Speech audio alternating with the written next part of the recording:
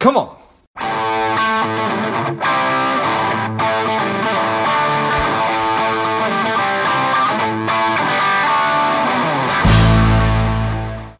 Alexa, shall we get started?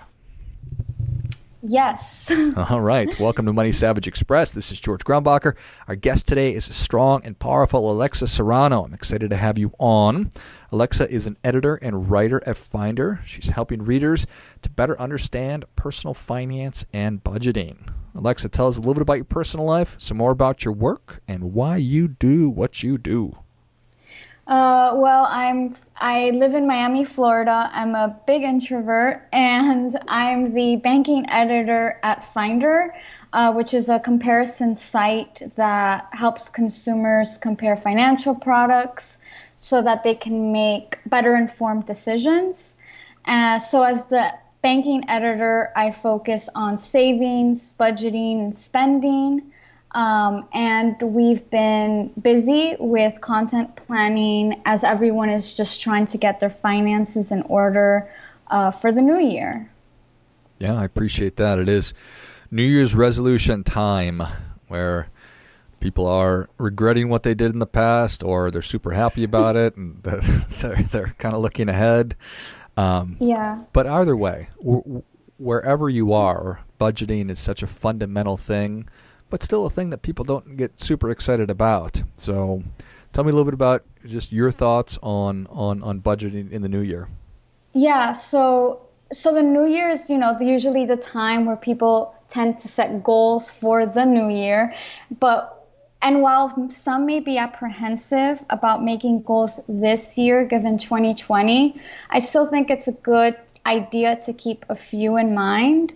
So if 2020 taught us anything, it's that life can be unpredictable and that having a plan in place, especially a savings and budgeting plan, is ideal and can help us feel a bit more safe with an extra cushion of protection. Yeah, I think that's really well said right there. Looking back, and although 2020 appears to have crept into 2021, it certainly taught me the importance of being resilient, and that's really all kinds of resilience. It's physically resilient and mentally and obviously financially, and making sure that you have a plan in place for savings and budgeting is so essential. Yeah, exactly. And I do have a few budgeting tips that I've been, sharing around with like friends and family who, especially during this year, who are just trying to make ends meet. This episode is brought to you by Money Alignment Academy. If you are looking for a financial wellness platform for your company, your organization, and your employees, check out moneyalignmentacademy.com or click on the link in the notes of the show. And so like one of the tips that I, share with them, and I think they're good tips to even start for the new year, would be to just start a budget. And, when I talk to people, usually they'll be like, oh, a budget, like they make it sound very tedious, but it doesn't have to be. There's, in our digital world, there's like budgeting apps out there. There's so many different options to make it a little bit more fun. And it also doesn't have to be tedious in the way that, it doesn't mean you have to give up your morning lattes, let's say. It could be as simple as just setting a lower spending limit on certain spend categories, or even being just a little bit more flexible in terms of your subscriptions that you currently have. It's such an interesting thing, right? Budgeting it's the simplest thing in the world, but it's also the hardest and the most complex. And we have a difficult time delaying gratification, but if you're able to delay gratification, that essentially will set you up for success long term, but we don't want to miss out now. How are you thinking about that, or how do you think about that?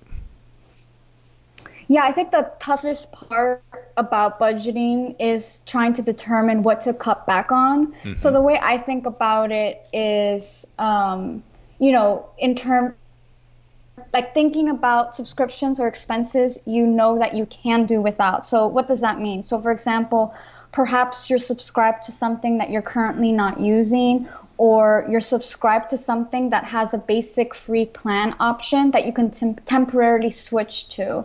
So I think when we think about cutting something, sometimes we start to think about like if it's a forever thing, but it doesn't have to be a forever thing. It's just a temporary cut that you can always work back into your budget later on when you feel more comfortable to do so. Or perhaps you're a bookworm like I am, who likes to buy books. I love to have my book. I have a library at my house, so I'm a big fan of just buying books. So that was one cut that I made, for instance, this year. I temporarily just switched to checking out books at the library, or given the pandemic, I really checked them out from the library as an ebook. So there are small changes you can make, but they can make a significant impact on your budget just by doing it. Yeah, there's no doubt about that. I think that's such an important thing that you hit on, that these changes don't have to be forever. And I certainly didn't take a vow of poverty, and I don't expect anybody else to do that. That being said, there are certain things that are fundamental, like having a budget, making sure that you have the correct emergency fund and savings in place. So until you get there, go through, find the subscriptions that you're paying for, but maybe you're not taking advantage of, or there's opportunities, to your point, to go and find a free version of that just for a little while until you do get your ducks in a row and you have your budget and your emergency fund in place. Mm-hmm. Yeah, and then there are, success stories that are a little bit more aggressive. We have a banking writer here at Finder. She went on a short-term spending freeze while she was building up her emergency fund. So she had cut out all unnecessary spending, which was, I believe she had mentioned it was like certain unnecessary shopping, like, little Amazon purchases here and there, entertainment, subscription services. She even temporarily cut back on vacation until she reached her goal. And then once she reached her goal, she later then incorporated back those fun purchases into her budget. But her success story is actually, it was huge. She ended up paying off $18,000 in student loans in 10 months just by creating a budget, cutting excess spending, and she ended up selling her unused car. So she got very creative with it. It's a pretty amazing story. So yeah, I mean, it's more of like an aggressive way, because she did also end up selling her unused car, but it's just amazing that, she was able to pay that much off in just 10 months. Yeah, there's no doubt about it. And that is, I think that that's so valuable to hear stories about people who have been able to do it, because sometimes when we're in debt or we're just in the thick of whatever problem that we're in the thick of, it feels like there's no getting out of it. It can feel like you're drowning and I'm totally stuck here. So being able to hear stories about, okay, well, yes, you're in a tough spot, but other people have been there. And here's a story about how somebody else made it happen, and hopefully that will empower somebody to then make it happen for themselves. Yeah, exactly. And, that kind of leads me to like a next tip, which is to, once you have like a budgeting plan in place, to then consider opening an emergency fund, which is, like a savings account. It's typically recommended to keep 3 to 6 months of basic expenses in an emergency fund. But, if you're living paycheck to paycheck, it's a bit trickier to plan and save while you're just trying to make ends meet. So if you're living paycheck to paycheck, I would really advise that, to focus on what you can save rather than on how much you should save, in terms of what financial experts are telling you to save. Like you want to get there, but if you're living paycheck to paycheck, it's a bit more difficult to you know, achieve that, I would say. So people tend to get very worried and stressed about this is how much I need to save, but I can't. So my advice would really just be to focus on what you can save. And, if you end up getting a promotion um, or you were able to, be creative with your budget, to get a little bit more funds for your emergency fund, I would just focus on what you can save and then work your way up. Yeah, I think that's excellent as well. Should's always tricky. So somebody told me last year, don't should on anybody, don't should on people. And I certainly appreciate that. And I'm probably guilty of shoulding on people a little bit too much. And yes, I think that when I hear that I'm supposed to be saving 20% of my income, that can be a demotivating thing if I'm going paycheck to paycheck and I can't save anything. When in fact, if I could just start saving 1%, then that would be progress. And that's really what we need, is just to get started with some really positive habits. So I think that's excellent. Yeah, and when you do start looking for an emergency fund, or maybe you have a savings account, but it's not, at the rate you want it to be at, you'll ultimately be looking for a savings account that offers a high interest rate, but you also want to consider, the fees, accessibility, and even features of the account, and if it's a reputable bank as well. Interest rates have steadily decreased since the start of the pandemic. So at the beginning of 2020, the rates were at 0.09%, and they're now at 0.05% in terms of the national average. You can still find some high rates out there from reputable banks, but I've mostly taking into consideration not just the high rate, but also, components like the fees, accessibility, and all of that. I'm mostly seeing APYs for savings accounts about 81% in terms of the highest ones right now, taking into consideration all those other factors. But even if you did find a savings account that was about 0.80%, that's already like an extra $8 a year you'll earn for every, let's say, $1,000 you were to save. So if your savings account currently is at 0.01%, which many savings accounts have dropped to, that's in comparison, that's 10 cents for every $1,000 you would save. So I would recommend that if you are looking to look for, a savings account, to consider using a savings calculator also, so that it'll help you compare savings accounts against one another to see how much interest you'll earn with each one. Yeah, I love it. I mean, a lot of the time it seems like small amounts are irrelevant, but to your point, over time, even the smallest amounts can make a big difference. So it is important to be paying attention to these things. So appreciate that very much. Mm-hmm. Yeah, and there's also, you could get a savings account with an APY, but there's also even checking accounts out there that offer interest as well. So you can be getting interest on your checking, and while you're getting interest, while you're accruing interest on your savings as well. So yeah. Nice. Another tip I'll go into is automating your savings. So I like to do everything very manual because I like to control where my money is going, but not everybody is like that.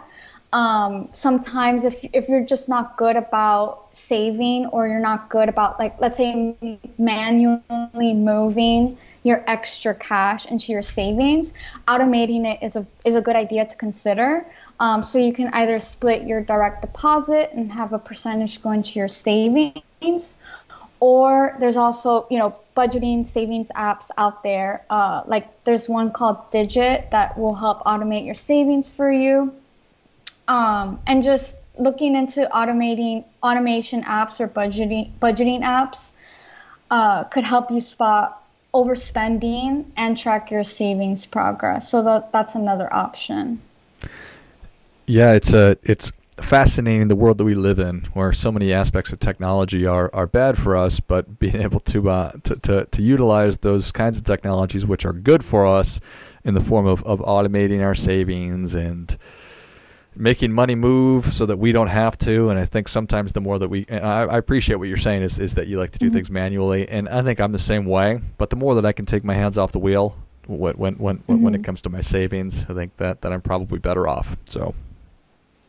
Yeah, exactly. Like even paying my bills, I like to do it. I like to schedule in advance, but I don't like automating that. I like to know when my money is leaving my account. So I'm just very manual like that. But yeah, and the other thing I hear when it comes to budgeting or saving is I hear a lot of people saying, I tried it, but it's not for me. And so I think that, that kind of brings me to another tip, I would say, which is to try new saving strategies. There's necessarily no right way to save. It really depends on what works for you and your financial goals. So I would say if you try one way and it doesn't work, then just try something different. There are many strategies when it comes down to saving, even like your spare change. At the top of my head, I can think of 4, but I guess for the sake of time, I'll just share one of the savings plans, and which is I guess fairly popular one, and it's called the 52-week savings plan, and it works similar to the penny challenge. So the penny challenge is every day at the start of the year, you'll collect pennies. So, for instance, on day 1 of the new year, you'll add 1 penny into your jar. On day 2, you'll save 2 pennies, and so on and so forth. So, just as an example, with this challenge with the pennies, you could save about 165 in just pennies in 6 months, which would be equivalent to about 667 in a year. And, were you going to say something? No, go ahead, please. So in a similar way, the 52-week savings plan, instead of pennies, you'll be saving dollars. So you'll save $1 instead of 1 penny on the first day, $2 on the second day, and so on. So with the 52 weeks, for instance, you would have saved about $1,378 by the end of the year. So just imagine you could, let's say, put that in, into your savings account, or even a budgeting app or one of those digital savings / budgeting apps out there. Some of them actually even integrate the 52-week savings plan or different strategies like the envelope budgeting system, for instance. Love it. Well, Alexa, Savage Nation is ready for your difference-making tip. What do you have for them? Okay, so I know that we've been discussing this throughout our conversation, but in all honesty, my number one difference-making tip that changed my life was to make a budget. You can't have a good savings plan without first having an overview of what your spending pattern and habits look like. Well, I think that is great stuff. That definitely gets it. Come on. Alexa, thank you so much for coming on. Where can Savage Nation learn more about you? They can visit Finder.com. We drop new articles every day. We're Finders on YouTube, Instagram, Twitter, and LinkedIn. As for my personal profile, you can follow me on LinkedIn. Perfect. Well, Savage Nation, if you enjoyed this as much as I did, show Alexa your appreciation and share today's show with a friend who also appreciates good ideas. Go to Finder.com, check out all the great resources, and you can find Alexa on LinkedIn. I'll list all those in the notes of the show. Thanks again, Alexa. Thank you. And until next time, keep fighting the good fight, as we are all in this together.